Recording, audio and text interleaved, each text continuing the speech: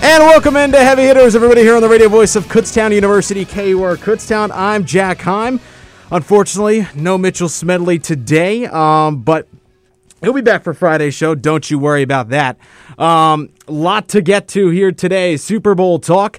MLB season right around the corner. It is officially baseball season and college basketball in full swing as well, as we are just about a month away from the final bracket being revealed to propel us here into March Madness. Thank you for tuning in, everybody. We appreciate it.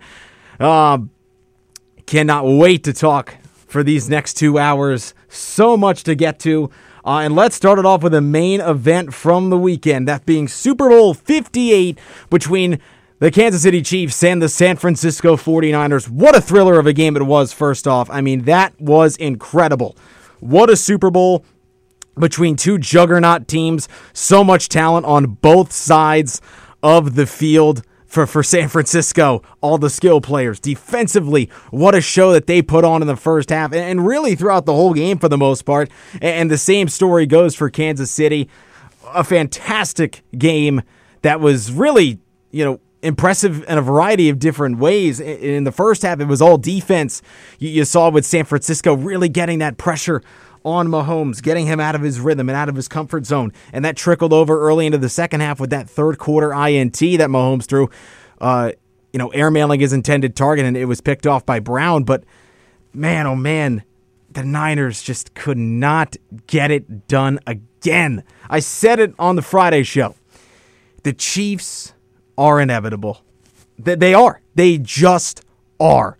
And it wasn't a blowout by any means. That's not what I'm saying by inevitable. But the Chiefs, man, we're rolling over from one dynasty to another. Just when the Patriots book closed, the Chiefs has opened up 3 Super Bowls in 5 years. Patrick Mahomes becomes just the 5th quarterback ever to win 3 Super Bowls. Unbelievable. Only the 3rd quarterback ever to win 3 Super Bowls and 2 MVPs. I mean, what this guy has done, and at only age 28, Patrick Mahomes is cementing himself as one of the game's greats. By no means am I ready to say that he's better than Tom Brady. I think the people who are saying that are simply foolish in the present. Now, if Mahomes does a little bit more, maybe wins 2-3 more championships, then he'll certainly have an argument right up alongside Brady, because Brady is a 7-time Super Bowl champ, 6 with New England, 1 with Tampa Bay. But Mahomes has certainly got off to a great start. 3 Super Bowl titles. They're going back to back. Are the Chiefs. Unbelievable. This team, so well rounded. So much to get to. We're going to take a deep dive. I mentioned how this game was great all around on a broad facet, but let's take a deep dive into what led to the result we got in Super Bowl 58, which was a Kansas City Chiefs win 25-22 in overtime, fittingly on the last play of overtime. That's how tight and how good of a game this truly was. But the Chiefs are the first team to go back-to-back, like I mentioned, since the New England Patriots did in 2003 and 2004. This group, I will gush about the Chiefs' defense coming up, but man, oh man, with the lack of quality skill players, at the receiver outside of Travis Kelce, it is unbelievable that this team went on the road they did. I mean, taking down the 2 seed in the AFC in the divisional round, the 1 seed in the conference championship game, and then taking down the 1 seed in the NFC in the Super Bowl. I mean, unreal that the Chiefs, would not say against all odds, but they were not favored to win the Super Bowl at the start of the playoffs. But they got it done. They got it done again. And the coaching staff, I'll give them their flowers coming up too. But Kansas City, they do it again. Unbelievable. One thing that confused me, I'm going to talk about the 49ers coaching staff first, and Kyle Shanahan deserves a lot of airtime, and he'll get it. Coming out of this game, several 49ers players said they were unaware of the different overtime rules for the playoffs. Kyle Juszczyk directly said, look, I didn't know it was different. I thought we took the ball first, go down, score a touchdown, win the game. I mean, how as a coach can you not prepare your team to go into that type of situation and understand the rules? I mean, throughout game week, you have to prepare your team for all possible situations. And going to overtime is not the most unlikely thing to happen. It is absolutely absurd that Kyle Shanahan did not have the 49ers prepared to play overtime and not fully grasp the rules, the new rules. So granted, it is the first playoff game with those new postseason rules, but still, you have to have your guys prepared for all situations. This is the Super Bowl. This is the biggest game of the season. It all comes down to this. Whether you win a championship or not is on the line here. And to not have some players be aware of what's happening on the field is crazy to me. Absolutely insane that some of the 49ers did not grasp the new overtime rules and did not understand what was going to happen in that extra period with the specific new rule changes being that each team gets to possess it once.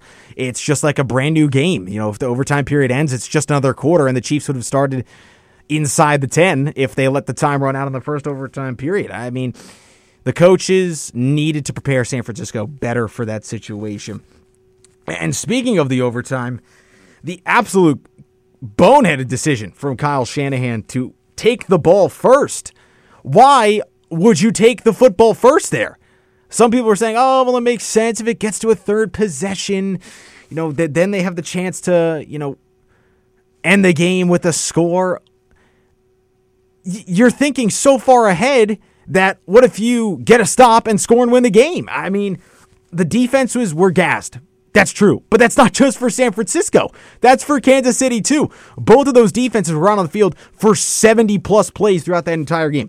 They were exhausted. A lot of that happening from the first half and trickling into the third quarter with how much both those defenses were on the field. And that's why you saw the game open up the way it did down the stretch in the fourth quarter and into overtime. But, I mean, to take the football first there, another highly questionable coaching decision from Kyle Shanahan in a big-time moment.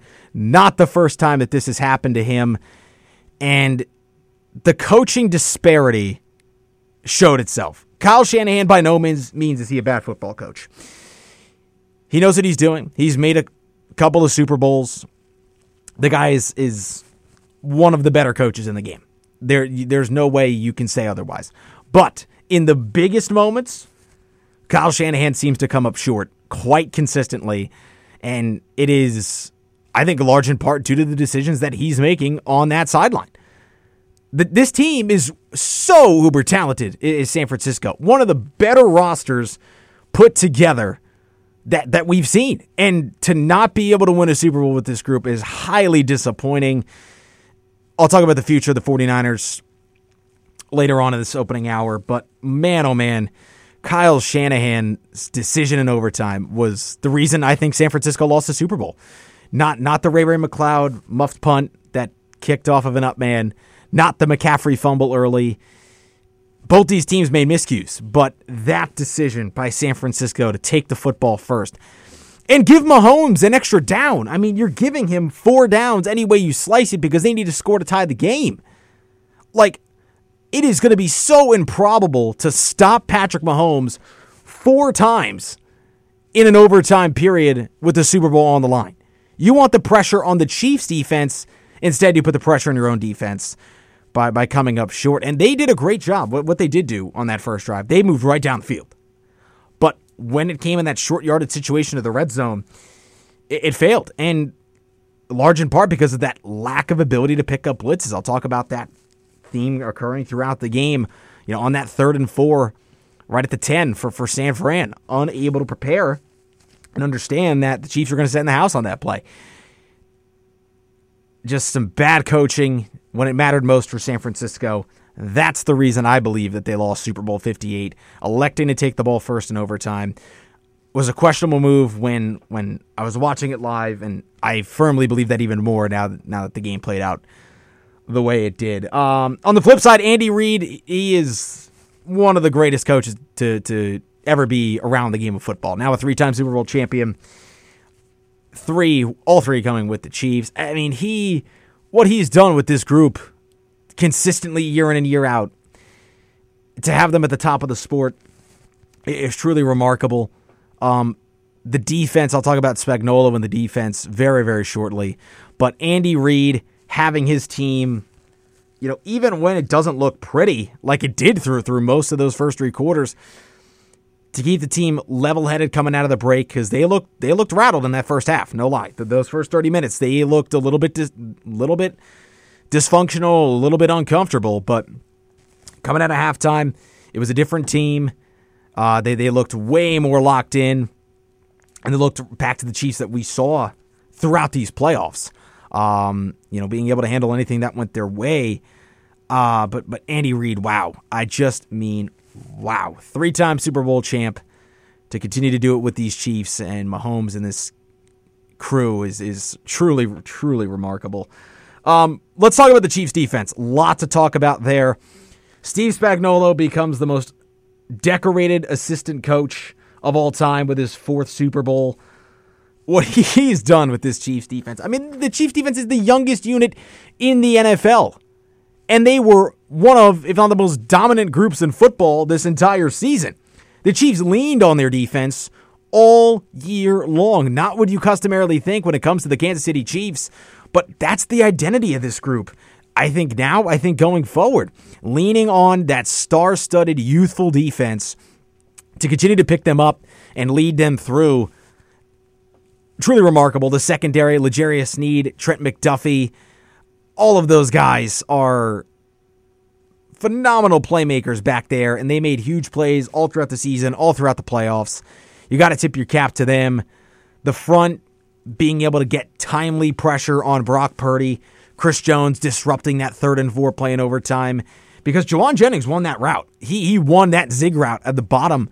On the TV, it was the bottom right of the screen, but on the right side of the formation, he won his one-on-one matchup.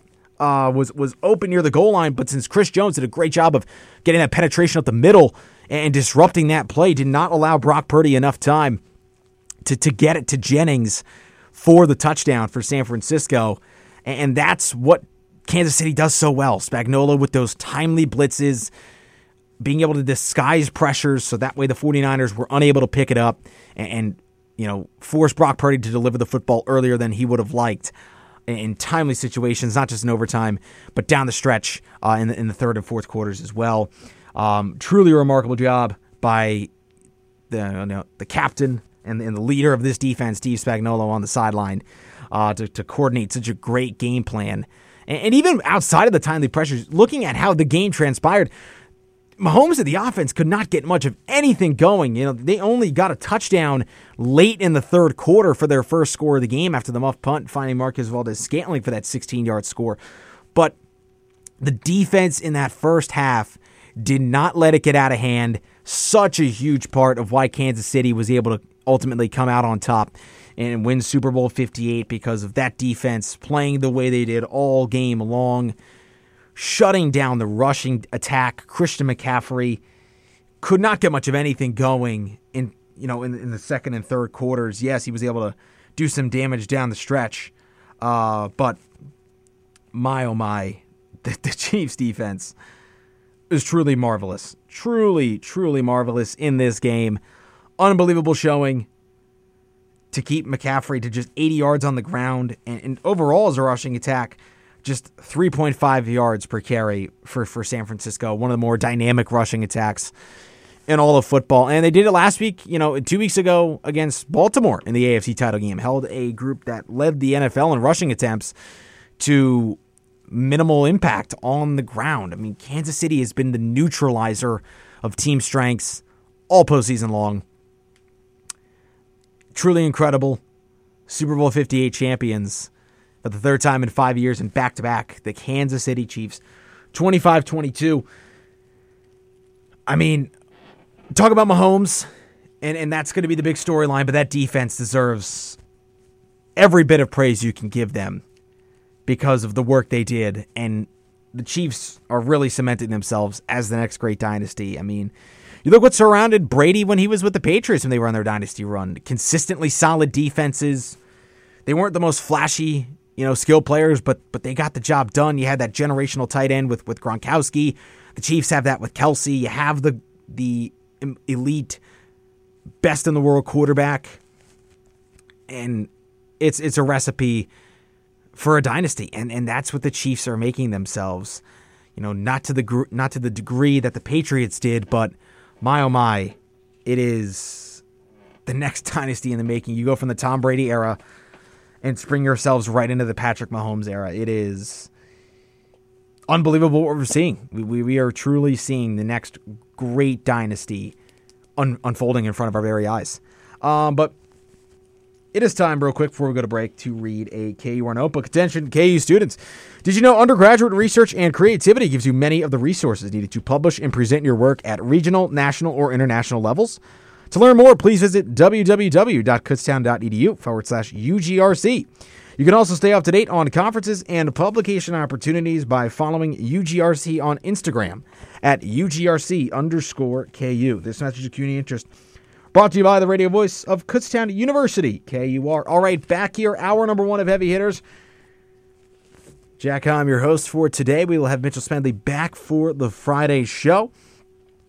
But talking all things Super Bowl 58, gave the Chiefs defense their much, much deserved praise for all the work that they did throughout this game. Forcing Purdy into some situations where he had to throw it earlier than he would have liked, getting those timely pressures, and holding McCaffrey in this potent rushing attack largely in check. I mean, McCaffrey's longest run in this game was 11 yards. That is crazy for considering how explosive of a back Christian McCaffrey is. But San Fran comes up short again. And such a talented group, unable to get the job done once more. It stings, it hurts so much on the San Francisco side.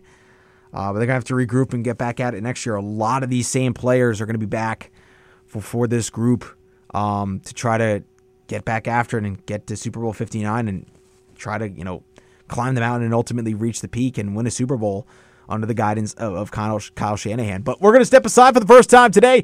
When we come back, more Super Bowl 58 discussion here in hour number 1 of Heavy Hitters on the radio voice of Kutztown University, KUR Kutztown. And welcome back to Heavy Hitters here on the radio voice of Kutztown University, KUR Kutztown. I'm Jack Heim. Wow. Unbelievable weekend in the world of sports. Super Bowl 58. Chiefs win it again.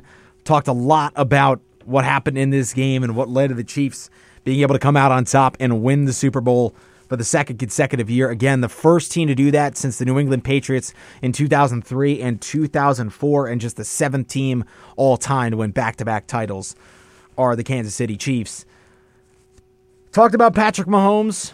This offense largely it's the Chiefs defense. I went in depth and talked about it, and rightfully so, because I think they were the story of this game. Everyone's going to talk about how Mahomes now has the 3 titles, this, that, and the other thing, and how he's chasing Brady's legacy, but the defense needs to be the focal point of discussion here. So many stars on that side of the ball for Kansas City. An incredible unit. They're going to have to find a way to bring some key guys back, like Chris Jones and L'Jarius Sneed. But if they can find a way to keep those guys around, my oh my, is it going to be a lot of the same that we saw this past year for Kansas City. And we'll see how they utilize those draft picks, to try to get some other players here around this roster. They're not going to be in a position to draft stars in the draft, but they'll be in a position where they can get people who can not, try backfilling. I'm trying to get at here. Backfilling rosters, your roster to the point where, maybe not right away, but the guys you draft this year could be an impact a couple years down the line and help, fill the gaps for some of these people who are going to be going in and out. Because as much as you'd like to, you're not going to be able to run back the same team, next year. You're going to have guys leaving. Every team does. Every successful team that goes on to win championships has guys depart, and you got to find a way to fill those holes. And the Chiefs front office has been one of the best in the business at finding ways to mix and match and acquire the right type of talent to fit the mold of this team. And that's why they've won 3 championships in the span of 5 years. But let's talk about Patrick Mahomes, take a deep dive into what he did so well in this game. And a lot of it happened with his legs, especially in the second half. 9 rushes for 66 yards, a long of 22 on the ground. for Patrick Mahomes. You look at a couple of key plays he made with his legs in the second half, including 2 in the overtime period. Rushing for 8 on a 4th and 1 to keep the game alive for them. And 19 more later on in the drive on a scramble to put Kansas City down inside the 15 at the Niners' 13-yard line.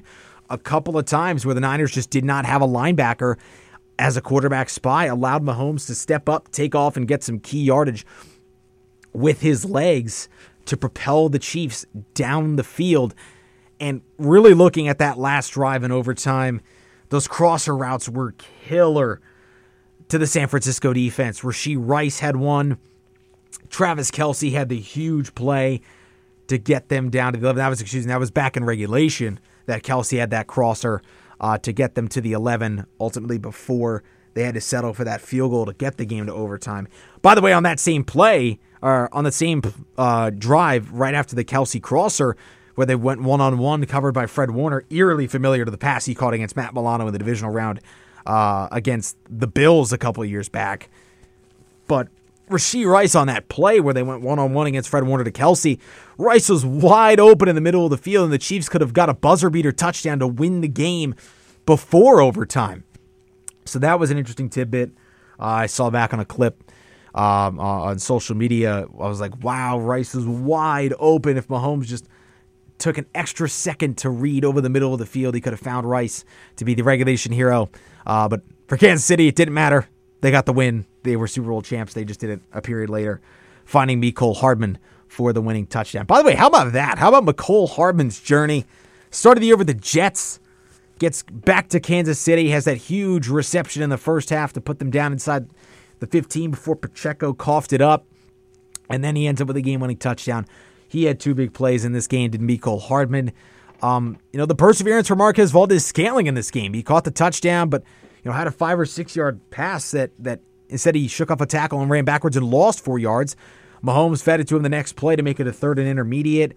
The confidence that Mahomes had to continue to get it to MVS throughout the day and down the stretch, that was huge as he's made some big plays throughout the playoffs, even before the Super Bowl. Not Pacheco's best day, but again, it was... You talk about just doing enough, right? Not being a big difference maker, but being enough of a threat and doing enough to keep the defense on its toes. That's the role Pacheco played in this game for the Kansas City offense. Of course, Kelce, 9 catches, 93 yards. He had to be a big impact in this game if the Chiefs wanted to win the Super Bowl, and that's exactly what he was. Let's focus on the flip side now, though. Let's talk about San Francisco. How offensively the passing game shaped up, and what are they going to do moving forward? Because the Chiefs, they have no concern. They have Mahomes, they have Kelce. A lot of the same pieces are coming back next year. Just tying up some of the loose ends with the defensive talent to try to get them back for this group. But for San Francisco, they're getting McCaffrey back next year. They're going to have Debo. They have Purdy. But, I wholeheartedly believe that they have their quarterback for the future in Brock Purdy. This game, this loss, was not on Brock Purdy. It most certainly was not on Brock Purdy. Didn't turn the football over this game. Made smart decisions.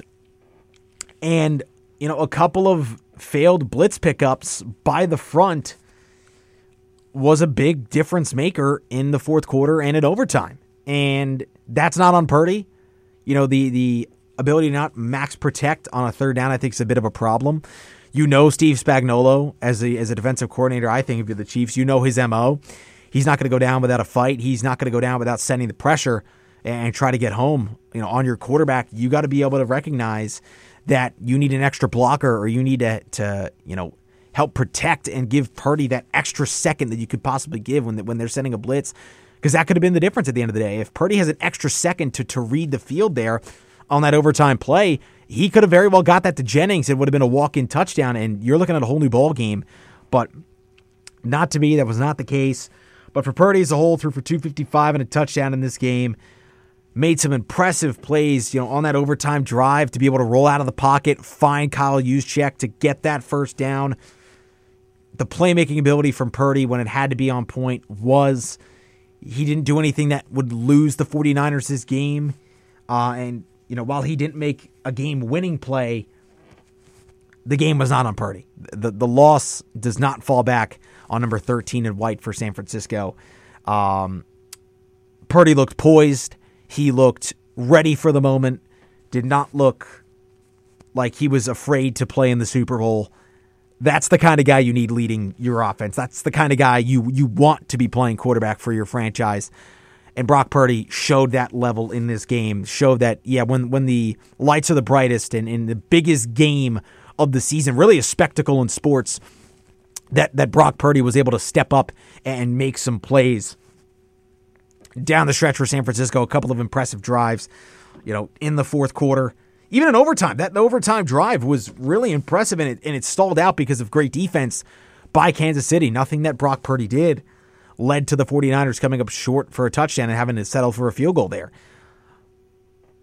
I just think that, the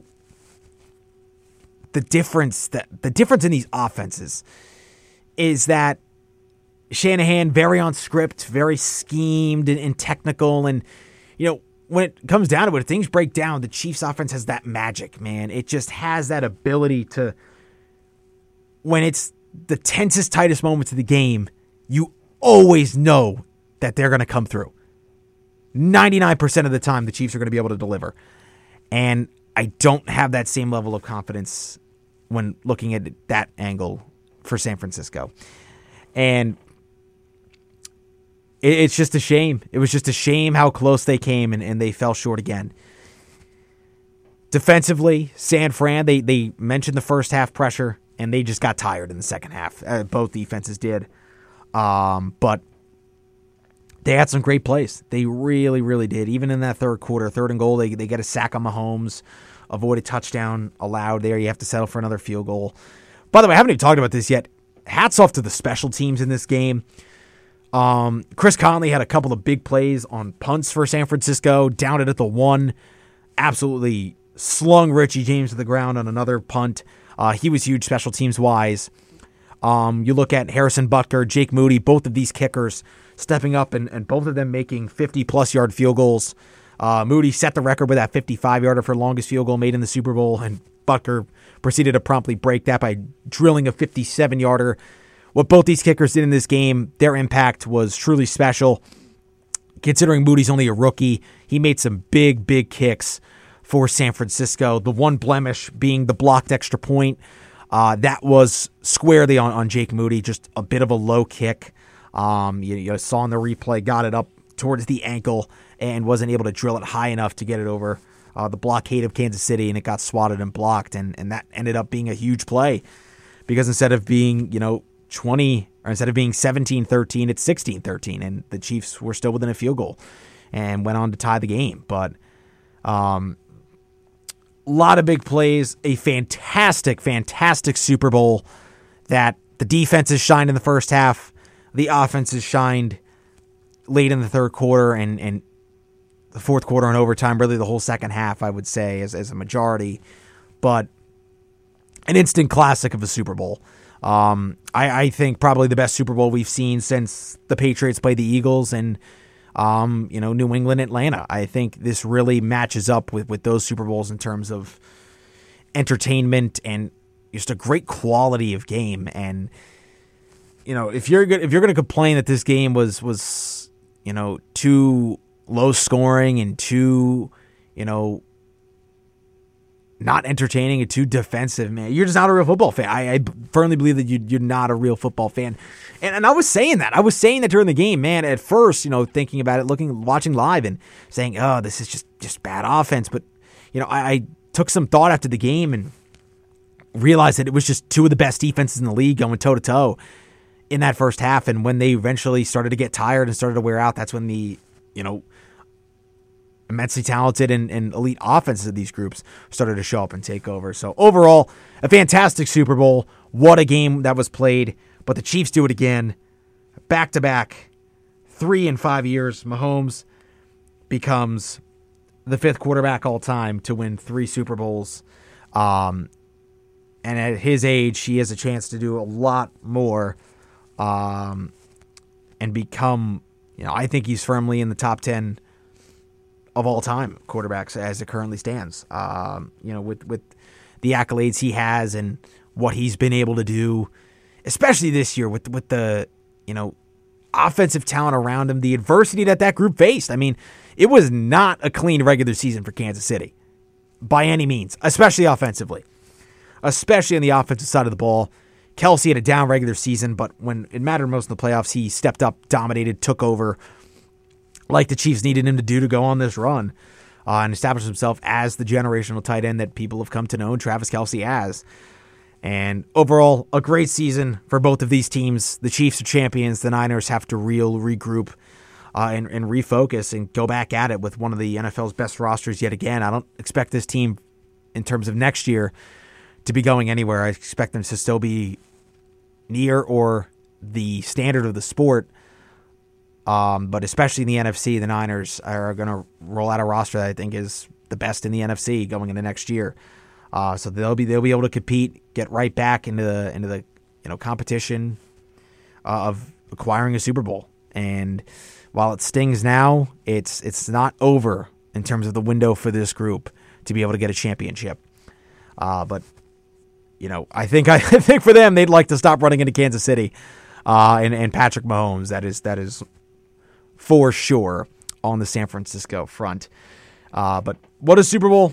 Put a bow on it. The NFL season has come and gone, and Patrick Mahomes, Andy Reid, and the Chiefs are once again Super Bowl champions. What a game and what a finish to the NFL season. That was Super Bowl 58. An absolutely incredible game to end the season. But we're going to move on real quick before our last break of hour number one. Got some MLB to talk about. Pitchers and catchers starting to report today. Officially, we've turned the page, end of the NFL season. And it is baseball/college basketball season for me. But I'm so excited for baseball. A couple of veteran moves to talk about. Still the big fish free agents on the market. Blake Snell, Jordan Montgomery, Cody Bellinger, and Matt Chapman. Really those big four free agents, all of which are still on the market as of right now. We'll see where they end up. I expect a couple of them to probably sign before we're on the air for the next heavy hitters. That's just my inclination because we are getting awfully close to the start of spring training. It is less than 2 weeks away for the Mets and the Phillies, both starting on February the 24th, a week from Saturday. So cannot say how excited I am for that to rev up, to see the young talent for my Mets. In spring camp, and to see how some interesting positional battles will unfold. But let's start talking about these veteran moves that happened here today. A couple of players signed. Veteran outfielder Jurickson Profar returning to the San Diego Padres on a one-year deal. Move I think makes perfect sense for both sides. Profar has publicly expressed his love for playing in San Diego, and the Padres needed to make this move. Profar becomes only the third outfielder currently on the Padres roster. So prior to today, they were rolling out an incomplete outfield, right up to the brink of spring training games starting to be played. So yes, you can fill in some minor leaguers into the starting lineup for spring training, but Profar is going to be a 26-man roster guy, come opening day for the Padres, to probably slot in as a bench piece. But if they don't make another move, it might be as a starting outfielder come opening day in late March. So Padres, a good veteran depth move here to pick up the outfielder Jurickson Profar, one-year deal. Profar spent most of last season with the Rockies with a slash line of .242, batting average, .321 on base, and a .368 slugging, and 125 games, but actually landed back with the Padres after being waived by Colorado. So Profar back to the Padres, a good move for San Diego to get a familiar face back in the building after losing both Trent Grisham and Juan Soto this offseason in a trade. We'll talk about that coming up because we're going to be doing our AL East floor and ceilings here on Heavy Hitters. But we're going to step aside one final time in hour number one when we come back, further discussing some of the veteran free agent moves that transpired here today. And then getting into our floor ceilings for the American League East Division. That's going to be coming up at the tail end of hour number one and leaking over into hour number two. So much more to get to here on Heavy Hitters on the radio voice of Kutztown University, KUR Kutztown. And welcome back to Heavy Hitters here on the radio voice of Kutztown University, KUR Kutztown. I'm Jack Heim. Hour number one rolling on, talking all things MLB. Now just wrapped up the Super Bowl discussion. What a game it was in Super Bowl 58 between the Chiefs and the 49ers. But a lot to talk about on the baseball realm. Pitchers and catchers starting to report today. It is officially baseball season, and I cannot be more excited for it because that means warmer weather is going to be on the horizon. So you're smack dab, I would say, early to mid-February, hoping by a little bit after opening day, we'll be into some warmer weather and some better days. Hasn't been crazy cold, but we got some snow forecasted for tomorrow. So, for all those who may be listening and have to commute, whether to work or such, just be safe on the roads. I'm not exactly sure how much we're supposed to get, but around the 4 to 7 inch range is what I've seen. Maybe possibly more depending on the exact area you're in, but for Kutztown, 4 to 7. So if you have to go anywhere tomorrow, be safe and make a responsible decision in terms of where and how far you have to go. All right, enough of that, though. Back into sports discussion. Talked about Jurickson Profar returning to the San Diego Padres, a smart move for both sides. Profar has expressed his, love for playing in the city of San Diego and playing with the Padres, and they needed an outfielder, only the third outfielder currently on the Padres roster. So, talked enough about Profar, what he did last year with the Rockies, but let's move on. Veteran catcher Yasmani Grandal signs a 1-year, $2 million deal to go to the Pittsburgh Pirates. Grandal brings a nice veteran presence to that room to help with a younger guy like Andy Rodriguez. Not a great 2023 campaign for Yasmani Grandal. Posted a negative .7 WAR, only a .234 batting average with 8 home runs and a 80 WRC+.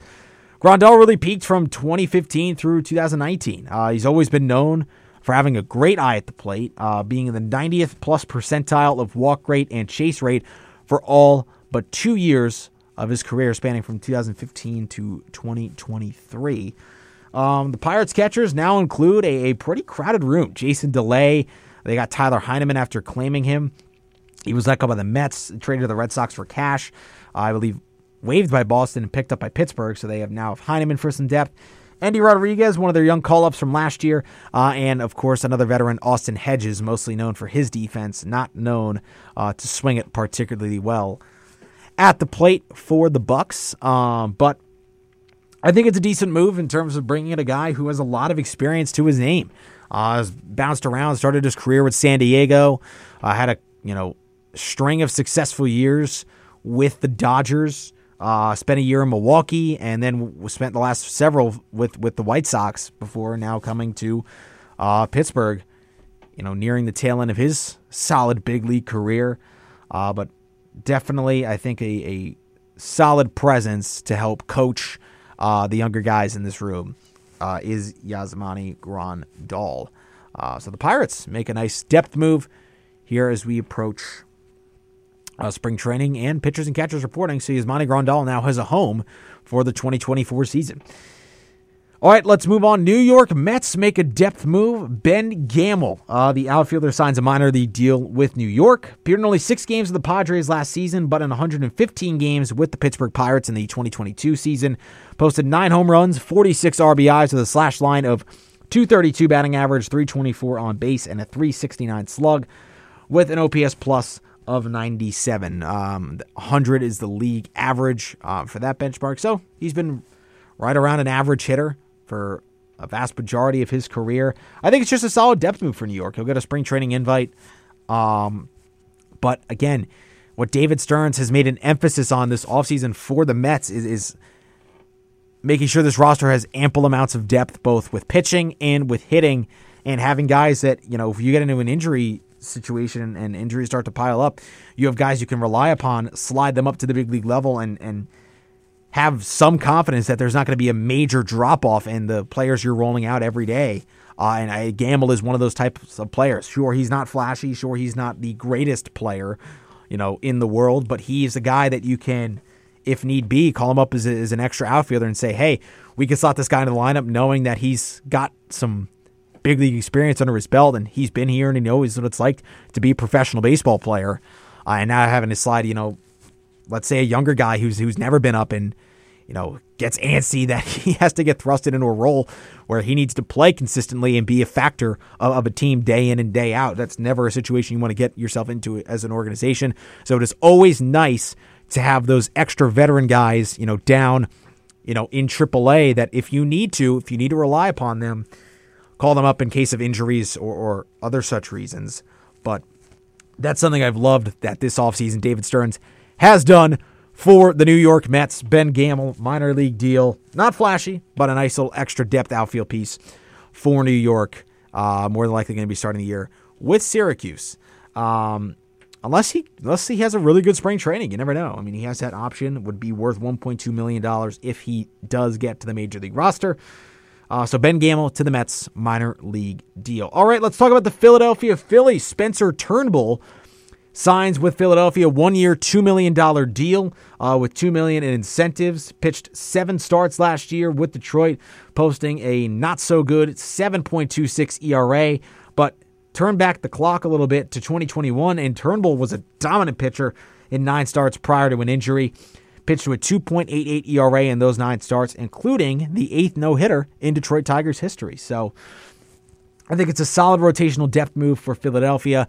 Right now, he would slot into that 6th starter role.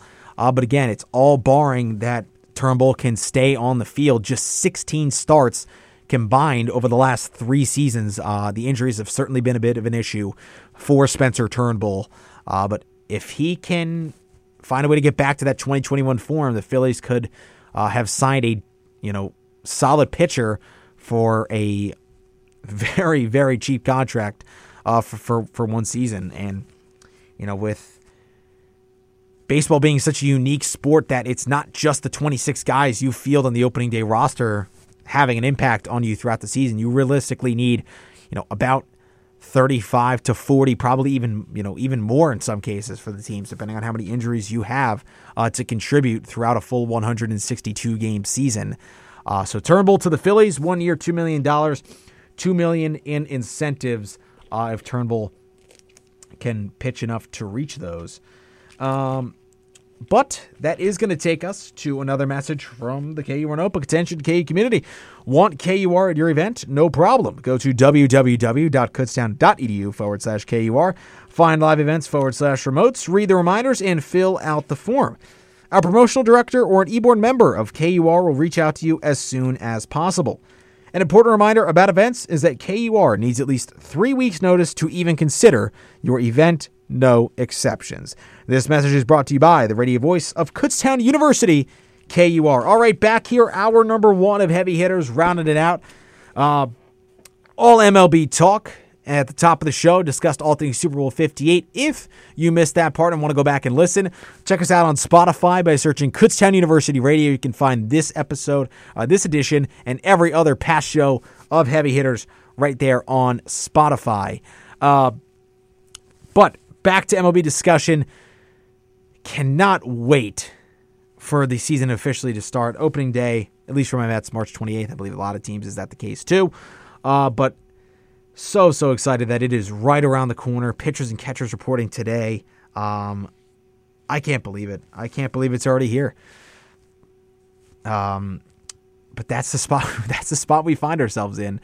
Time does move very, very quickly. But that's enough about the veteran moves in free agency. It is time to start discussing the floor and ceilings of the AL East teams going into 2024.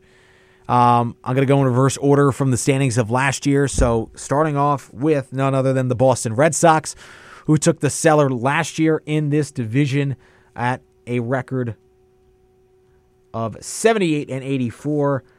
Not a great season for the Boston Red Sox a year ago. And I am not really seeing a situation where they don't finish in this same spot again. That's a little bit of a teaser to what my possible floor and ceiling predictions are. But, if you're looking at this group, not a lot has changed heading into 2024 thus far. Again, there's still some big fish on the market, so if Boston's able to clear some money, they might be able to pounce. They talked about moving Kenley Jansen to try to free up some more money and maybe going after a guy like a Jordan Montgomery to help, bolster up that starting rotation. But as it currently stands with this Red Sox roster, I'm not impressed one bit. I think it is not a good roster. I think it's definitively the worst roster in the American League East. And I'm not really forecasting a finish outside of 5th in the AL East once again for Boston. I just don't see them finishing above any of the 4 teams in this division besides them. It is going to be tough sledding, I believe, once again in 2024 for the Boston Red Sox. Look at their key offseason moves. Acquired outfielder Tyler O'Neill in a trade with the St. Louis Cardinals. Acquired shortstop Vaughn Grissom in a trade with the Atlanta Braves that sent Chris Sale back to the Atlanta Braves. An interesting move there. And starting pitcher Lucas Giolito. They signed him as a free agent to a 1-year contract. So those are the key offseason moves that the Boston Red Sox made. You look at the key departures. I already mentioned Chris Sale, but Alex Verdugo departed to the Bronx in a trade with the New York Yankees. James Paxton left, as did Justin Turner, and Adam Duvall, and the outfielder, is still a free agent. We're still having discussions to return to Boston. The Angels were also linked as a possible destination for Adam Duvall, so we'll see where he ends up as he's still out there at this current moment in time. But key moves, key departures listed off for the Boston Red Sox. Time to give you my ultimate floor and ceiling. So for the Boston Red Sox, you look at them heading into 2024. Not an impressive lineup. Main guys, Rafael Devers, Tristan Casas. The biggest, can Trevor Story ever get back to the form he was with the Colorado Rockies? Trevor Story was a guy who popped early, had an incredible rookie season, got off to a fantastic start of his MLB career with the Rockies. Tapered off a little bit. Injuries have kind of hampered him over the past couple of years, but if he can stay healthy, what can the Red Sox get out of Trevor Story? That's a big question.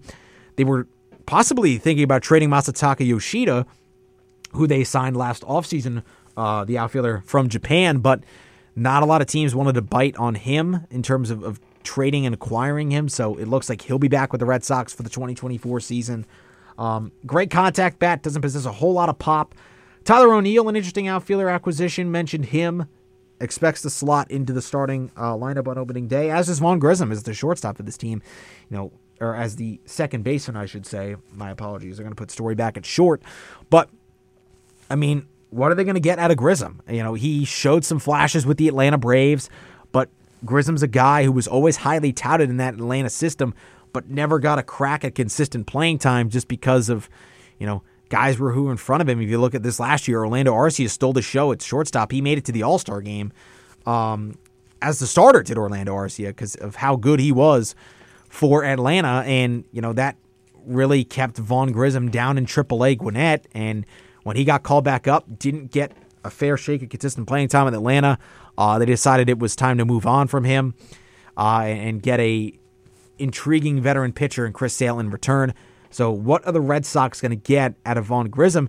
It's actually funny. He debuted at Fenway Park. Did Vaughn Grissom hit a home run for the Braves at Fenway in his MLB debut? So kind of funny how that stuff works out. Gets traded to spend now his full time with the Red Sox and playing at his home stadium. New home stadium, that is, of Fenway Park. But if I'm looking at this lineup up and down, I am not consistently, I'm not fully impressed. Sure, they have a couple of nice bats in the middle of that order, but as a whole, this group, I think, is going to struggle in 2024. I just don't see a lot of pop in this lineup. You have Devers, you have Casas, but how much power do you get out of Trevor Story? That is going to be huge to affect how this Red Sox team is in 2024. What are they going to get out of Trevor Story? You look at the bench, I'm not really impressed. You have Reese McGuire as your catcher. Valdez, Refsnyder, and Dahlbeck rounded out. Just not great depth, I think, for Boston at all. You look at the starting rotation, it is either the lineup could have a not a great year. The starting rotation is not much better. They brought in Lucas Giolito, and he has a chance to be the possible ace for this team heading into 2024. They're surrounding him with Nick Pivetta, Brian Bayo, who they had high aspirations for in this system. Did they for Brian Bayo? He has not panned out like many in this Red Sox organization thought he would. Still, a pitchable guy every 5 days at the big league level, but he's not the, top end of the rotation piece they thought they could get out of him. Looking at this Red Sox rotation, not impressive to me. They thought, again, talked about Kenley Jansen. He's the headline pitcher in this bullpen, but they were talking about moving on from him, try to dump his salary and trade him to a contending team and try to just get some pieces back. Overall, my floor and ceiling for Boston, floor, I'm going to have them at 73 wins. I don't see this group, finishing much worse than that. There's still some talented players on this team. I think if everything goes wrong, the pitching is just not good at all. The lineup continues to lack consistent power. So I have the floor at 73 wins. Ceiling, I have 81. A little bit above what they had last year, finishing with those 78 wins.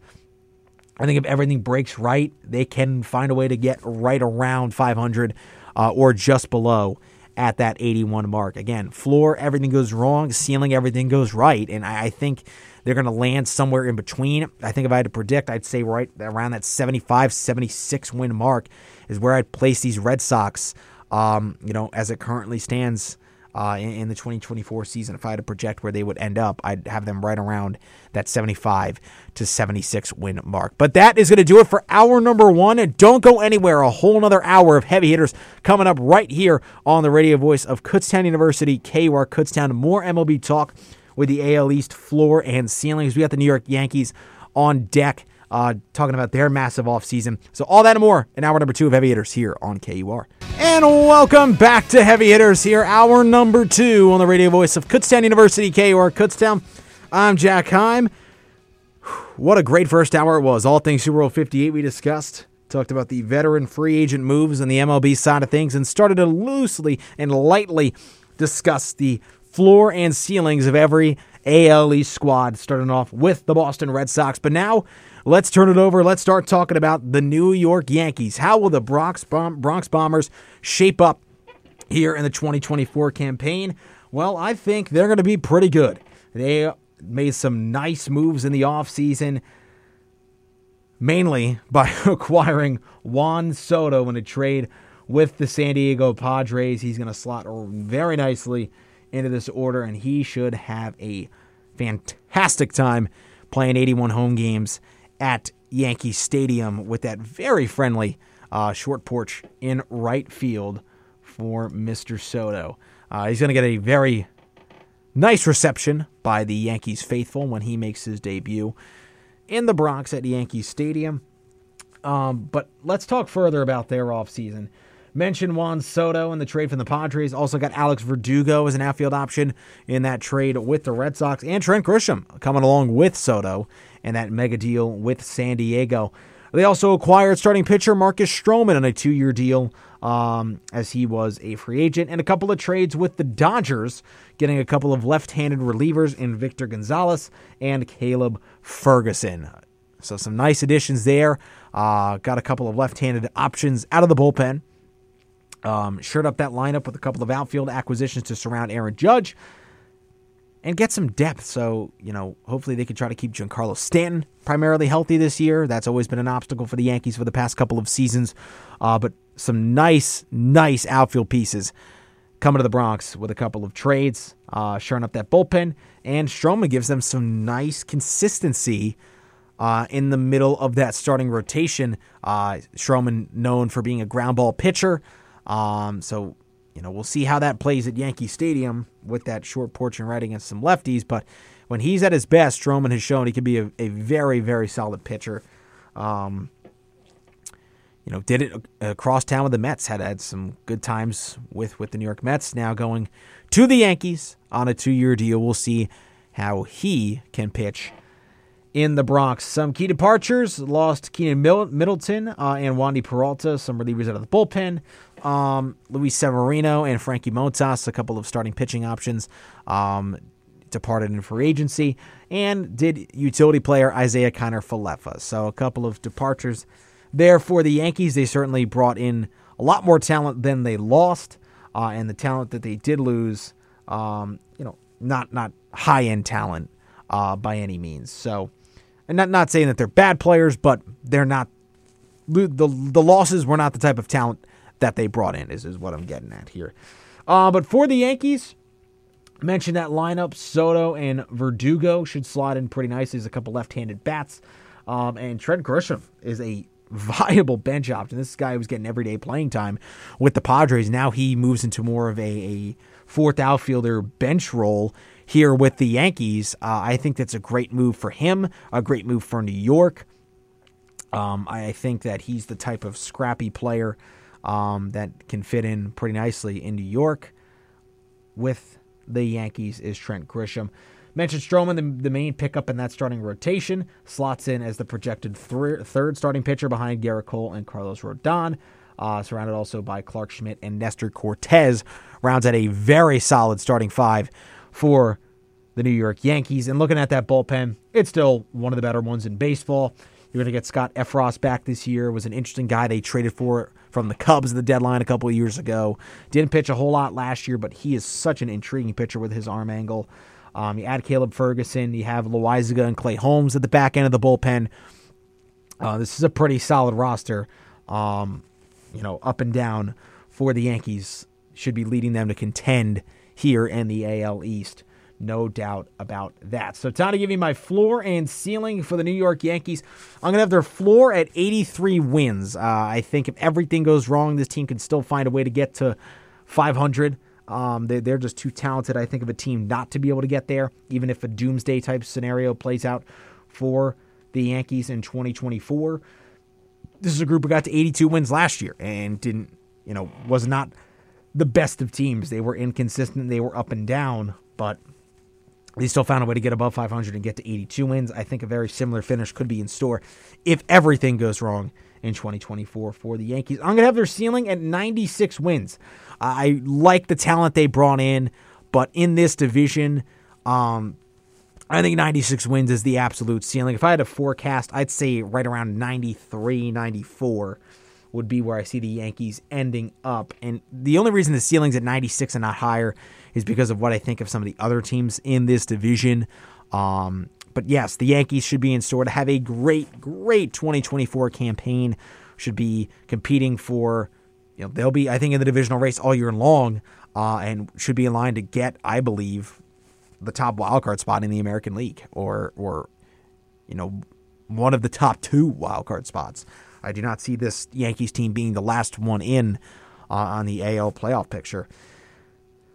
But that is it for the Yankees. 83 wins is the floor. 96 wins, I think, is the ceiling for this group. I could have probably bumped that up a little bit higher, but I went conservative and I went 96. So that's where I stand with the New York Yankees heading in to the 2024 season. Before we get back into sports talk, we do have a message from the KUR Notebook here. Attention KU students, have you heard about KU Bears grant funding? The purpose of the KU Bears program is to support faculty student research pairs over the summer. The goals are for undergraduate students to develop the necessary skill set to become student researchers and to provide faculty members with paid student research assistance. Undergraduate students selected for the program will receive summer pay for research tasks assigned by a faculty supervisor. By assisting faculty members in their research, students selected for the program will obtain the knowledge and skills necessary for conducting advanced research in their field. To apply and learn more about KU Bears grant funding, please visit www.kutztown.edu/UGRC and look under grants and sponsored projects. This message of community interest brought to you by the radio voice of Kutztown University, KUR. All right, getting back into it here, hour number 2, final hour of this Monday edition of Heavy Hitters. More baseball talk here on tap for you. Just to finish discussing what I think the floor and ceiling for the New York Yankees will be in 2024. All right, let's move on to the third place finisher in the American League East from a year ago, being the Toronto Blue Jays. The Blue Jays were one of those dormant teams here in the offseason, a group that, has made the playoffs the last couple of seasons, but has failed to win a playoff series. And you'd think they'd be a little bit more hungry, but that is not the case. From this Blue Jays ownership group and this front office, they seem to be content with having this group that will contend and can squeak into the playoffs year in and year out, but not be able to go far in the playoffs. I am not understanding what the goal here is for these Toronto Blue Jays. But let's talk about what happened in their offseason. The key offseason moves that they made, bringing in Justin Turner as an infield/DH option, utility man Isaiah Kiner-Falefa, and relief pitcher Yariel Rodriguez, the Cuban native, in 2022 pitched to a 1.15 ERA over in Japan. So, what does this mean for the Blue Jays? What do I think they could achieve in the 2024 season? Well, let's talk about it. This lineup, I don't see a high ceiling for this group. A lot of the same guys that they had last year. The Dalton Varsho trade did not really work out too well for them in the early returns. Now they're bringing in Turner as the DH, a guy who is projected at .255 batting average with only 15 home runs this year. I don't hate the move for Turner. I don't love the move for Turner either, though, for the Blue Jays. It doesn't really move the needle a whole heck of a lot for me personally. But for this group, I mean, it's just, I don't see a much different result happening this year than from past years. It's not going to be a group that's bad. It's not going to be a team who's going to, drown and completely miss the playoffs and be a group that you say, wow, this group was really just not all that good. But they're not going to be a team that's, wow, this group's incredible. They're going to be competing for the World Series. This is going to be upper end of the middle tier of teams in the American League. They're a group that'll be a bottom end wild card tender. They'll be competing, I think, right around for that third, maybe that second wild card spot at best. This team just doesn't jump off the page to me. I like George Springer. I like Bichette. Vladdy Jr. Had a very unlucky year last year at the plate. Vladimir Guerrero Jr. statistically the most unlucky hitter in Major League Baseball. I see his fortunes changing in 2024. I think he's going to have a really solid season. Could push 40 home runs in my mind as a top-end performance in 2024. Could Vladdy Jr. hit close to 40 home runs. But the middle of this order, I just look at it, and I'm saying, this is all projections on Fangraphs here. You have Springer, Bichette, and Vladdy Jr. at the top of the order. I like that, but after that, Justin Turner, Kevin Biggio, Davis Schneider, Varsho, it's a decent lineup, and it's got some good depth at the back end with Kirk. Kiermaier had a solid year with Toronto last year, but I'm looking at this group and I say, yeah, it's a slightly above average lineup with a veteran and experienced bench who you can plug in and use in a variety of different ways with some defensive guys, more like Isaiah Kiner-Falefa. Danny Jansen's a solid bench bat with catcher. I like to see them platoon with Kirk and Jansen there. But overall, I think this is a middle-of-the-road lineup here in Major League Baseball. Look at the rotation. A lot of the same guys they had last year. Kevin Gausman, Jose Barrios, Chris Bassett, Kikuchi, and Manoah around at the starting five. That's going to be, again, a rotation that's towards the top end, pushing, I think, a top 10 rotation in baseball, right around that 8 to 10 group if you had to measure starting rotations across the league. So it should be a pretty good unit, but not a unit that is elite. And the bullpen, it has been an up and down bullpen for the past several years for the Blue Jays, a group that has immensely struggled at times, but it's a group that's also seen some really good heights and for stretches has looked really good. They just have not had a whole lot of consistency in the back end with the bullpen. I don't really see that changing again in 2024. So, all that being said, my floor and ceiling for the Toronto Blue Jays, I'm going to say the floor, 79 wins if everything goes wrong. I say their ceiling, I had 85, but looking at it, I think a finish of 87 is more in the cards as an utmost ceiling. So I'm going to switch there, make a last-second pivot. 87 wins at the ceiling for the Toronto Blue Jays. I think this is a group that, if everything goes right, they'll be on the fringe / last team in of that wild card conversation. I just don't love this group. I don't hate it. I don't love it. And I think that they're a good enough team to get and squeak into the playoffs, but I could also see them being the first or second team out of the race as well. I just think that's the kind of roster they have. They didn't make many improvements from last year. They're kind of just saying, we had to, mix and match a couple of guys here and there to fill in some of those holes, but they didn't fill the holes with any elite players. And, you're looking at the key departures. They lost Jordan Hicks, a big part of that bullpen. Matt Chapman, probably out the door. He has been heavily linked to the San Francisco Giants. I think the Giants or Cubs are a likely landing spot for Matt Chapman. You have Whit Merrifield, I think, set to leave. Hyun-Jin Ryu, a nice middle-of-the-rotation starting piece at his peak at this point of his career, leaving. So I think they have a lot more talent leaving the roster than they have joining the roster. And I think a bit of a fall-off is in line. A group that finished with 89 wins last year. I think I see them finishing around 83 or 84 this year and missing the playoffs as the Toronto Blue Jays. If I had to give my exact win prediction, that's where I have them. But my floor at 79, my ceiling at 87. I don't see a huge fall-off between the floor and the ceiling of this team for the Toronto Blue Jays. All right, let's talk about the second-place team from last year, the Tampa Bay Rays. Finished with 99 wins. Again, another team that in the offseason didn't do a whole lot. They didn't lose a lot of pieces, but they didn't gain a lot of pieces either. And as you would expect for the Rays, one of the smaller market teams, and they do not spend a whole lot in payroll. So that's what you've come to expect from this Rays group. What they did, they got Jose Caballero, a middle infielder, in a trade from the Mariners. Got Johnny DeLuca, an outfielder, and Ryan Pepiot in a trade with the Dodgers that sent Tyler Glasnow out to the West Coast to go play for the Los Angeles Dodgers. And they made a nice signing in the bullpen. I like this move. Phil Maton coming over from the Astros to fill in the Rays bullpen. I think this is a really good move.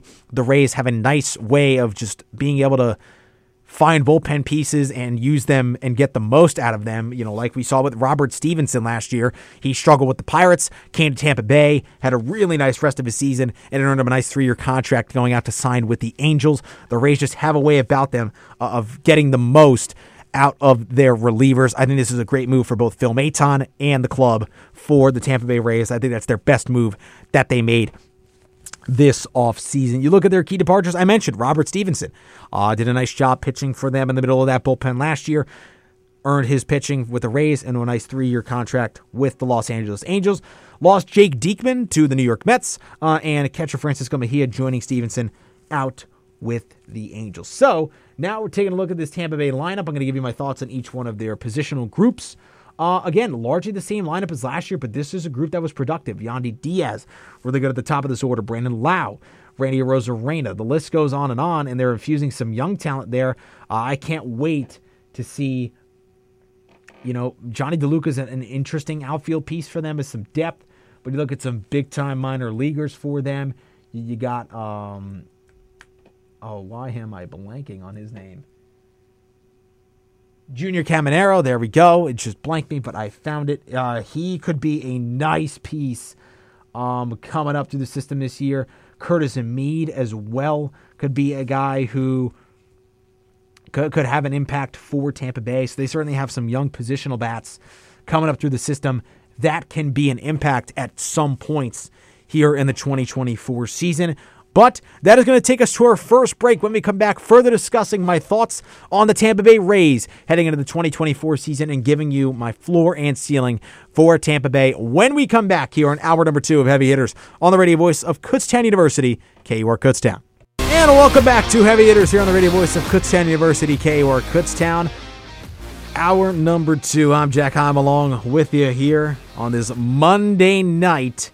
Talking all things MLB, it is officially baseball season with the Super Bowl closing the door on the NFL season. Pitchers and catchers reporting today. So excited for baseball season to officially be underway. But I was talking about all things Tampa Bay Rays, discussing my thoughts on the floor and ceilings of all teams in the AL East. Here, made our way through Boston, the Yankees, and the Blue Jays thus far, but going all in on the Tampa Bay Rays. Talking about how I like this lineup, returning a lot of the same key pieces they had last year that were so impactful, and infusing some young talent into this group as well. With Junior Caminero, I believe, going to be making an impact at some point this year for the Rays, and Curtis Mead could be possibly doing so as well. Let's talk about the starting rotation. Zach Eflin was nice for the Rays last year. It was a good pickup. Aaron Savali came down to Tampa. They just have a way with pitchers. Ryan Pepiot, a nice young addition alongside a younger guy in Taj Bradley. So we'll see what they can get out of this group. Not the best starting rotation the Rays have rolled out come opening day over the past couple of years, but it is not a unit that's, I think, going to be a group that you say, this is a positional group that can hold them back in 2024 as well. And as always, this bullpen, it feels like no matter who they have out here, the Rays just find a way to have a bullpen that performs towards the top end of the game. And I don't see that changing in 2024. I think the Rays will be just fine with their bullpen situation. So now, my time to give you the floor and ceiling of the Tampa Bay Rays. I think the floor, 85 wins for this group. I don't see them finishing below 500, even if all things go wrong. I think the ceiling is at 95 wins. I think, I don't know. That feels a little low now that I'm thinking about it. I kind of just put down a number. I'm like, 95 could work. But they got 99 last year, and a whole heck of a lot did not change. I'm going to make that 98. 98 wins. I think upping it by 3 feels very appropriate for this group. A group who's been accustomed to and having consistent success, especially in the AL East. I know this division's got tougher, but the Rays just find ways to win ball games. If everything goes right, I don't think 98 is an outlandish number at all for this group. They didn't lose a whole heck of a lot. They didn't gain monumental talent, but I think some younger guys coming in are going to be making an impact, like a Ryan Pepiot in this rotation, and Phil Maton out in that bullpen. So that's what I got for the Tampa Bay Rays. 85 wins as the floor, 98 wins as the ceiling. Let's move on to the final team in the American League East, the divisional winners from a year ago, the Baltimore Orioles. Some of their key moves in the offseason. Again, a surprisingly quiet team, but I think with new ownership going forward, they're going to be have a inclination and a more of a motive to spend a lot more money on the club.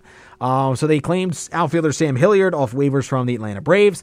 Of course, made the big splash trade by picking up Corbin Burnes from the Milwaukee Brewers, sending DL Hall and Joey Ortiz back to the Brew Crew in that deal.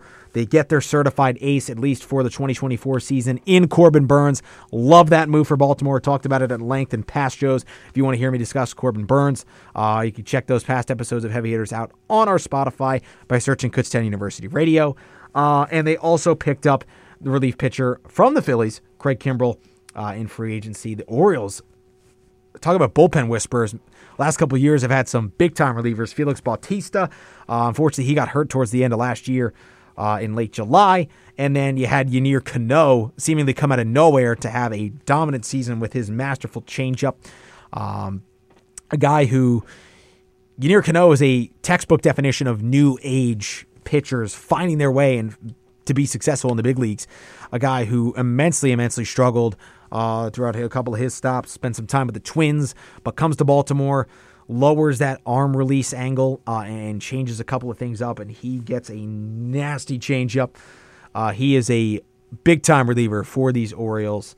But they have had a way with relievers. Can they find a way to get the most out of Craig Kimbrell in the late stages of his fantastic MLB career? So key departures, lost a couple of starters. Kyle Gibson going to St. Louis. Jack Flaherty departs for Detroit. I'm not sure if I'm saying key for all of these guys, but these are the guys who they lost. They also lost Aaron Hicks and Adam Frazier on a couple of relievers in Shintaro Fujinami and Jorge Lopez, both going to Flushing to play for the New York Mets. So let's talk about Baltimore. Let's talk about this young star-studded lineup. Talk about this incredible rotation. Overall, a fantastic team the Orioles are getting ready to field in 2024. We all know Gunnar Henderson, the AL Rookie of the Year from a year ago. Adley Rutschman, the young star catcher. Anthony Santander, a nice veteran presence in this lineup. Ryan O'Hearn, an underrated piece of this Orioles team from a year ago. Had some big-time moments and really mashed when looking at his production against right-handed pitching. You have Austin Hayes, Cedric Mullins, a lot of the same outfield from last year, but you're going to be bringing Jordan Westburg back in the middle of that infield, and potentially, I think, Jackson Holliday will crack the big league roster as their starting shortstop. Jackson Holliday, the former number 1 overall pick in the draft, he is so good. You see what he did in the minor leagues last year was truly phenomenal, flew his way up the system, and I think he'll be able to get up and start for the Orioles as their shortstop on opening day. You still have James McCann as the backup catcher. and some familiar bench pieces in Jorge Mateo, Ramon Arias, and they added Sam Hilliard to that bunch. Overall, a lot of the same players as last year that got them to that 100-plus win season.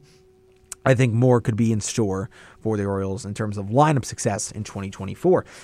Look at that starting rotation. I mentioned Corbin Burnes, but he joins one of the better pitchers in all of the AL last year in Kyle Bradish. Grayson Rodriguez, a dazzling young arm in this rotation. You bring John Means back towards the tail end of last season, and he showed some good things in his starts.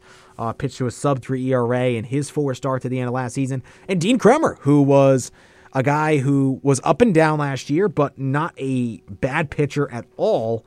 He's just a little bit inconsistent, but he's a guy you can feel pretty good about giving the ball to every 5 days for these Orioles. I mentioned Craig Kimbrell coming along to this bullpen. You have Yunier Cano, and you have some impressive middle-of-the-road guys like Cionel Perez, Dylan Tate, and Tyler Wells in this Oriole bullpen. Unfortunately, no Felix Bautista because he had Tommy John surgery, so again, trying to fill in for his loss through a full season. Going to be a little bit difficult, but I don't see the Orioles having a lot of trouble. I think this group is going to be in line to win this division yet again. So with all that being said, giving you my floor and ceiling for the Baltimore Orioles, I have the floor of this team at 87 wins. I am that high on this group. I think even if all things go wrong, the young lineup isn't as good as they were last year. The starting rotation takes a bit of a step back, a minor step back with how many good pitchers they have there. And the bullpen isn't as surefire as it was a year ago because of the full season absence of Felix Bautista on the back end.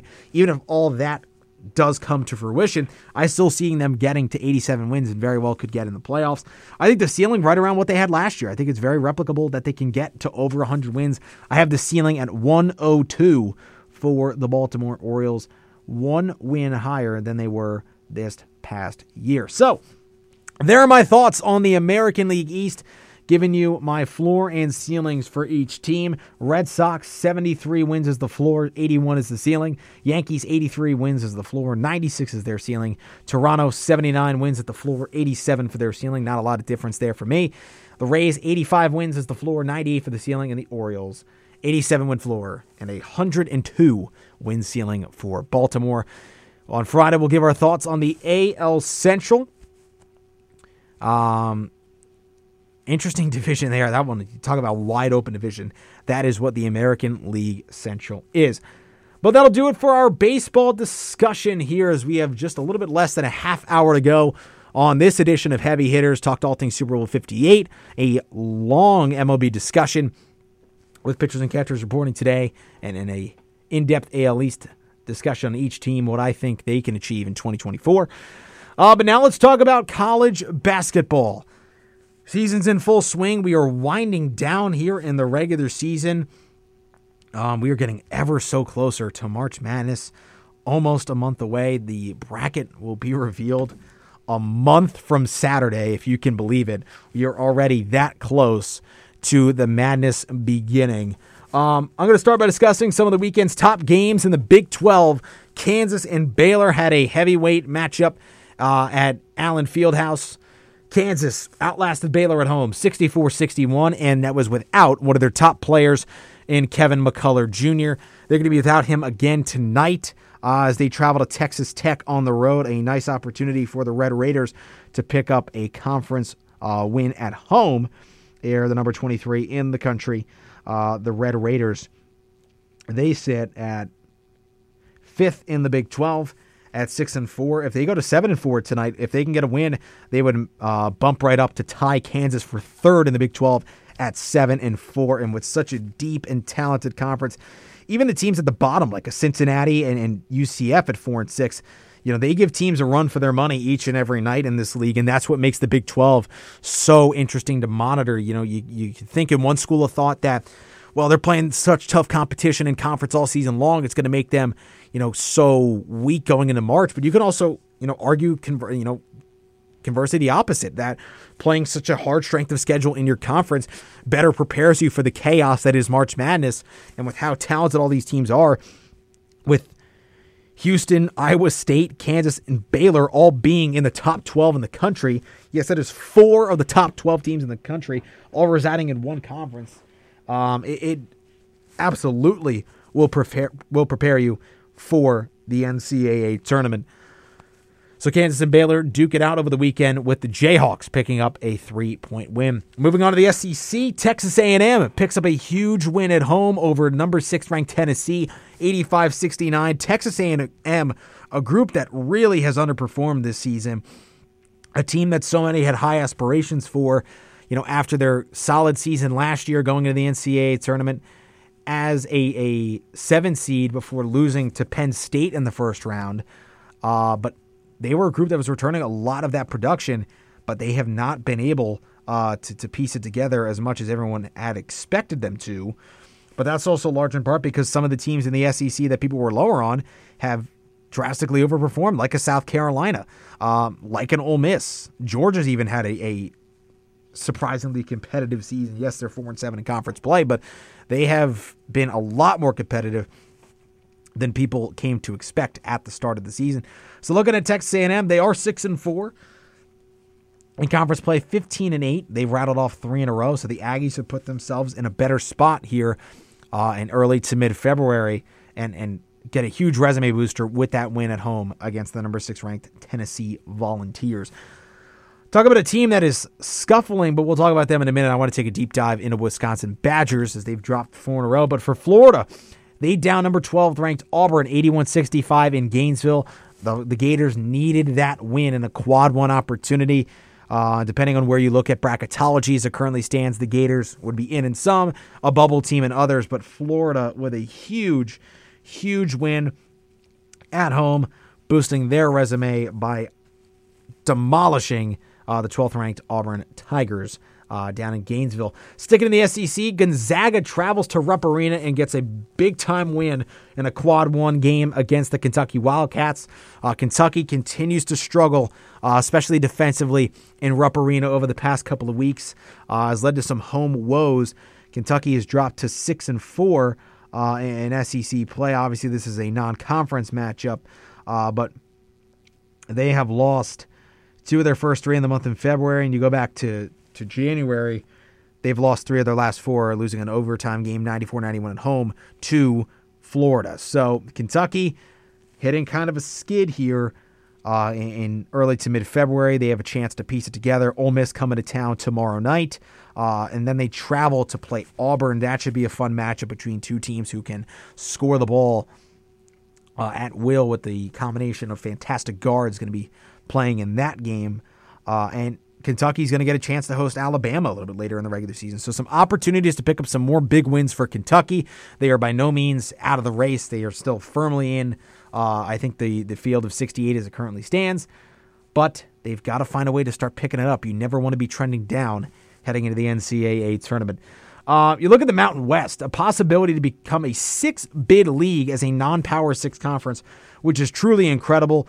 The Mountain West, how many talented teams are out there this year? They were a talented conference last year, but they've only gotten better this year. You look at the group of teams that is out there at the current moment, and a lot of them have a chance to do some potential damage come tournament time. You look at last year's national runner-up in San Diego State. They're solid again. You have Utah State leading the way in that conference at 8-3. Colorado State at 7-4. Boise State at 7-4. New Mexico, the Lobos, with their trio of guards, Jamal Mashburn, Jalen House. I always forget the third one. And Donovan Dent, sophomore breakout player. Dent has been huge this year for the Lobos. And even Nevada's picked up some big wins. They've won 3 in a row. They went to Utah State, got a 13-point win, and then beat San Diego State in overtime at home. They host New Mexico tomorrow night, a chance for Nevada to pick up another big win in conference.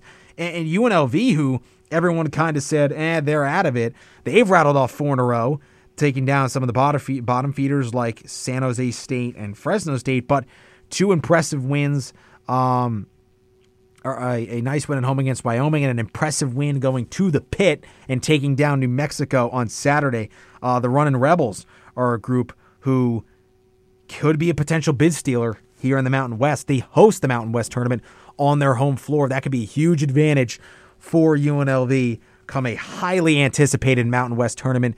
which should be some must-watch TV, pardon me. If you have not been able to watch a whole lot of Mountain West basketball this year, I highly, highly suggest you start tuning in right now. One of the most fun leagues across the country to keep an eye on.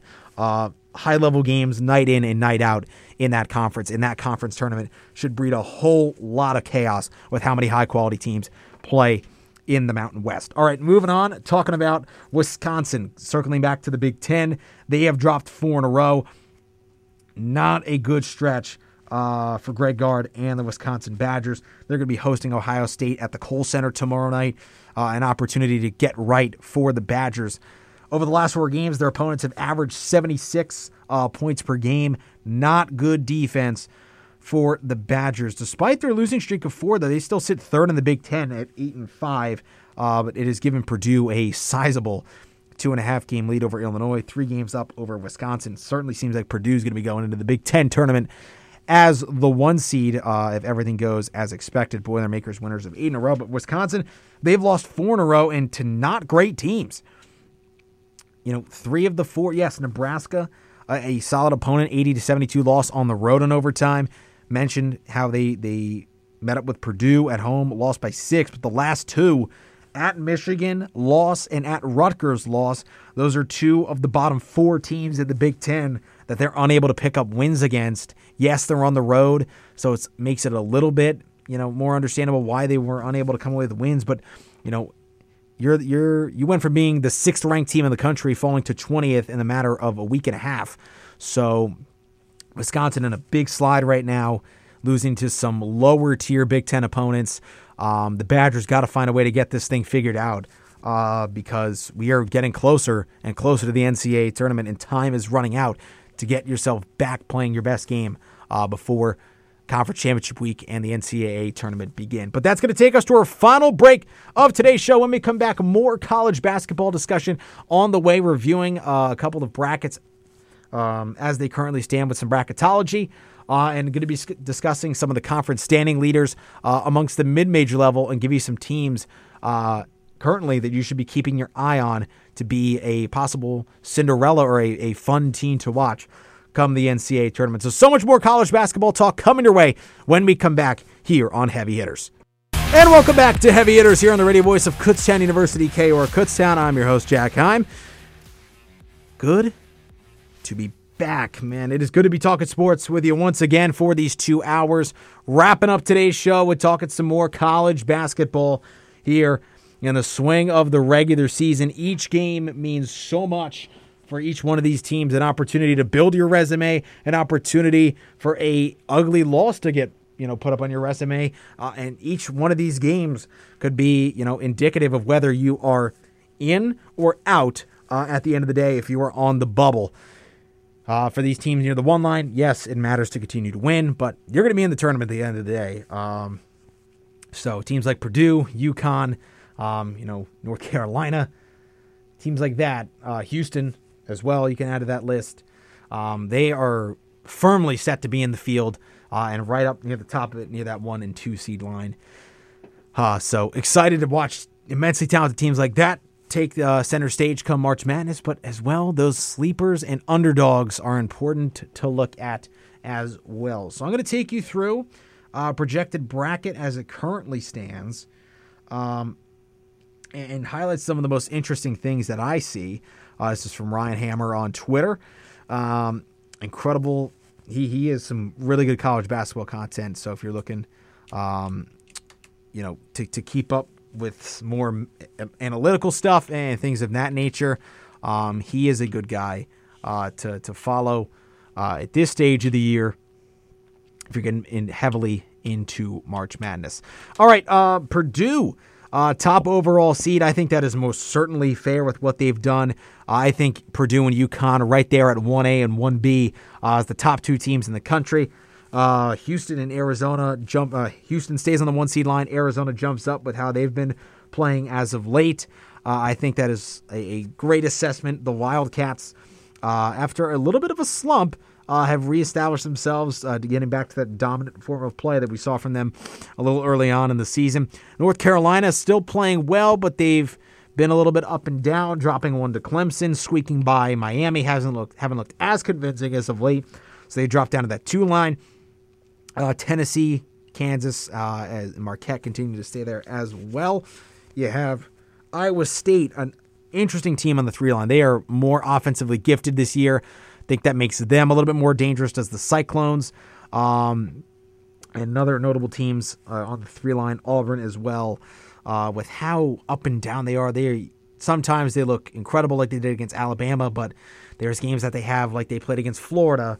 They are really talented and have had a really good season, but you don't really know what to get fully out of Auburn.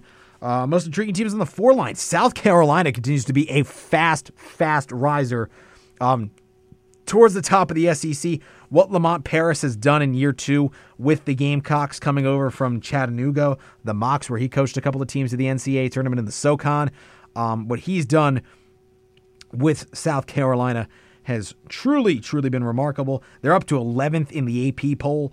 They are tied for first in the SEC at 9-2, right alongside Alabama. South Carolina winners of 7 in a row and 21-3 overall on the year. A team that was projected to finish last in the SEC is sitting tied for first in February. As John Rothstein says, anarchy, nope, just college basketball. This is what makes this sport so great, where the unexpected becomes expected, and teams like South Carolina, who nobody had expectations for, are right up near the top of the sport in the AP rankings, are also in a position as it currently stands to be on that top 4 seed line, which is truly incredible. Dayton as well, out of the A-10. The Flyers have had a remarkable season. They're led by Deron Holmes. They have a really efficient starting 5. What that Dayton group has, they are very good. One of the better mid-major teams in the country. Look at the 5 line right now. San Diego State, an intriguing spot. That's where they were last year when they went on that run as a 5 seed.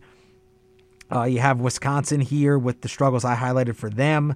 And Creighton's always an intriguing group to watch with that, group of Ryan Kalkbrenner, Baylor Shireman, and Trey Alexander. They're always a group that you should keep your eyes on as well.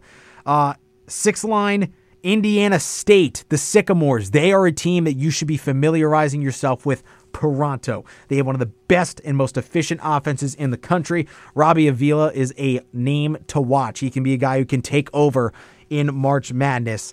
What they do and how dominant they've been in the MVC, one of the better mid-major conferences. The Sycamores of Indiana State are a team you should be keeping your eyes on as a team that can go on a run and be a polarizing team to watch in March Madness. So I am going to be saying keep your eyes peeled and keep your eyes open when it comes to looking at the Sycamores. They host Illinois State on Tuesday night. They sit at 22-3 overall in the season. They have rattled off now 9 wins in a row. They beat Drake, the second-place team in this conference. The Bulldogs are another solid team in the MVC. So Indiana State has also cracked the AP poll rankings. They're 23rd in the country. They're getting the respect they deserve. A serious chance that Indiana State can run the table in the regular season, win out, and put themselves as only a 3-loss team heading into Arch Madness, the Missouri Valley Conference tournament. So the Sycamores, a team you should be keeping your eyes on. All right, looking at the 7 line, Clemson has risen up the ranks with that big road win in Chapel Hill at North Carolina. P.J. Hall, one of the best players in the country. Clemson is a team who, led by Brad Brownell as their head coach, they are an intriguing group to keep an eye on. Also have Syracuse guard transfer Joseph Girard, who can make it rain from downtown. Florida, 7 line as well. I mean, this 7 seed line right now has a lot of intriguing teams for a variety of different reasons. Virginia, who has been on an absolute roll in ACC play, they're a team to keep your eyes on as well to see how far up the seed lines they can rise as the regular season continues to roll on. And Kentucky with their dynamic freshmen. I know I talked about every team on the 7 seed line, but I think they're all worthy of it because of how intriguing they are for a variety of different reasons. All that young talent in Kentucky, their group that you should not take lightly. Yes, they've had their defensive woes, but they are still polarizing offensively. Looking at the 8 and 9 seed, I will pair these together. Grand Canyon, out of the WAC, the Western Athletic Conference, they are a team you should be watching as well. They were an impressive mid-major last year, made the NCAA tournament, fell short against Gonzaga, but a very talented group led by head coach Bryce Drew. The Antelopes. The Lopes, are a fun group to keep an eye on. Texas Tech as well. Grant McCasland, year one with the Red Raiders. Their coach coming over from North Texas. They are stingy defensively. They are not a team that I would love to draw in the first round of the NCAA tournament.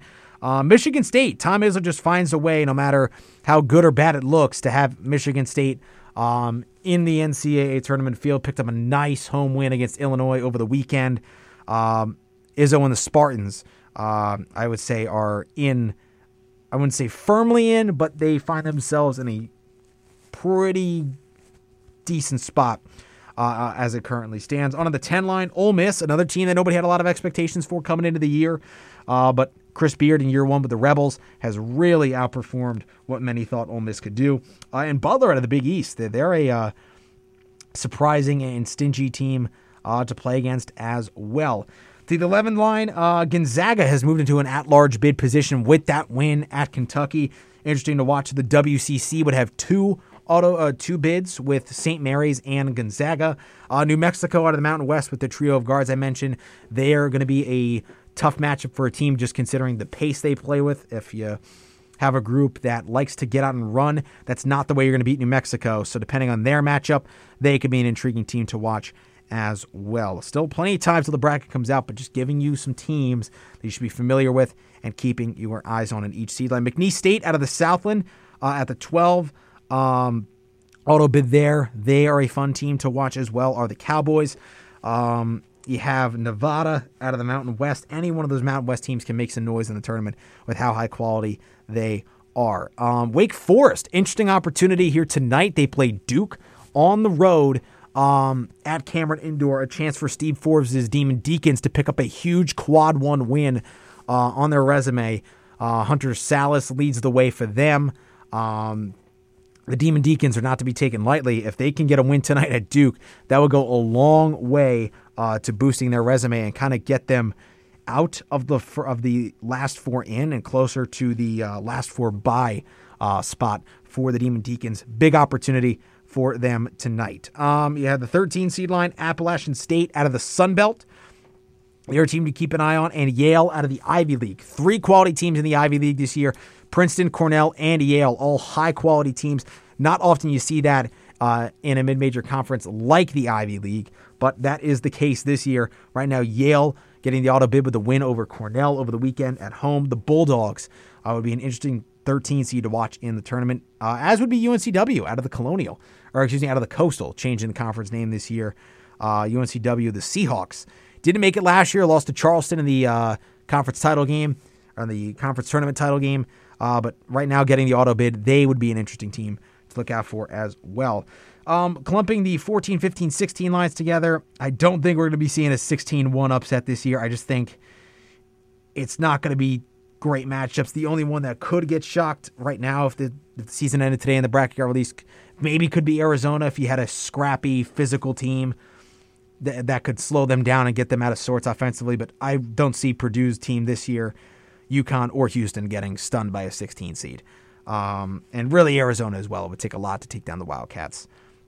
15 line, Quinnipiac's interesting out of the MAAC. They've been on a roll lately. They had a double-digit game win streak going, but lost to Mount St. Mary's over the weekend. And on the 14 line, High Point out of the Big South. They've had a pretty good year as well. So those are your teams to kind of note on each individual seed line. But now it's time to talk about, standings and where things could shake out. If you're looking at, teams to watch in terms of bid stealers in each conference. So let's look at the major ones here. The AAC is an interesting conference. Florida Atlantic is there, but South Florida, 10-1 in conference play. Charlotte is 9-2. A fun matchup between the Bulls and the 49ers. That transpired last week. The AAC is a fun conference. Even Memphis, there's a chance that this could be a 2, maybe a 3 bid league. If Memphis continues to get its act together, they've won 3 in a row.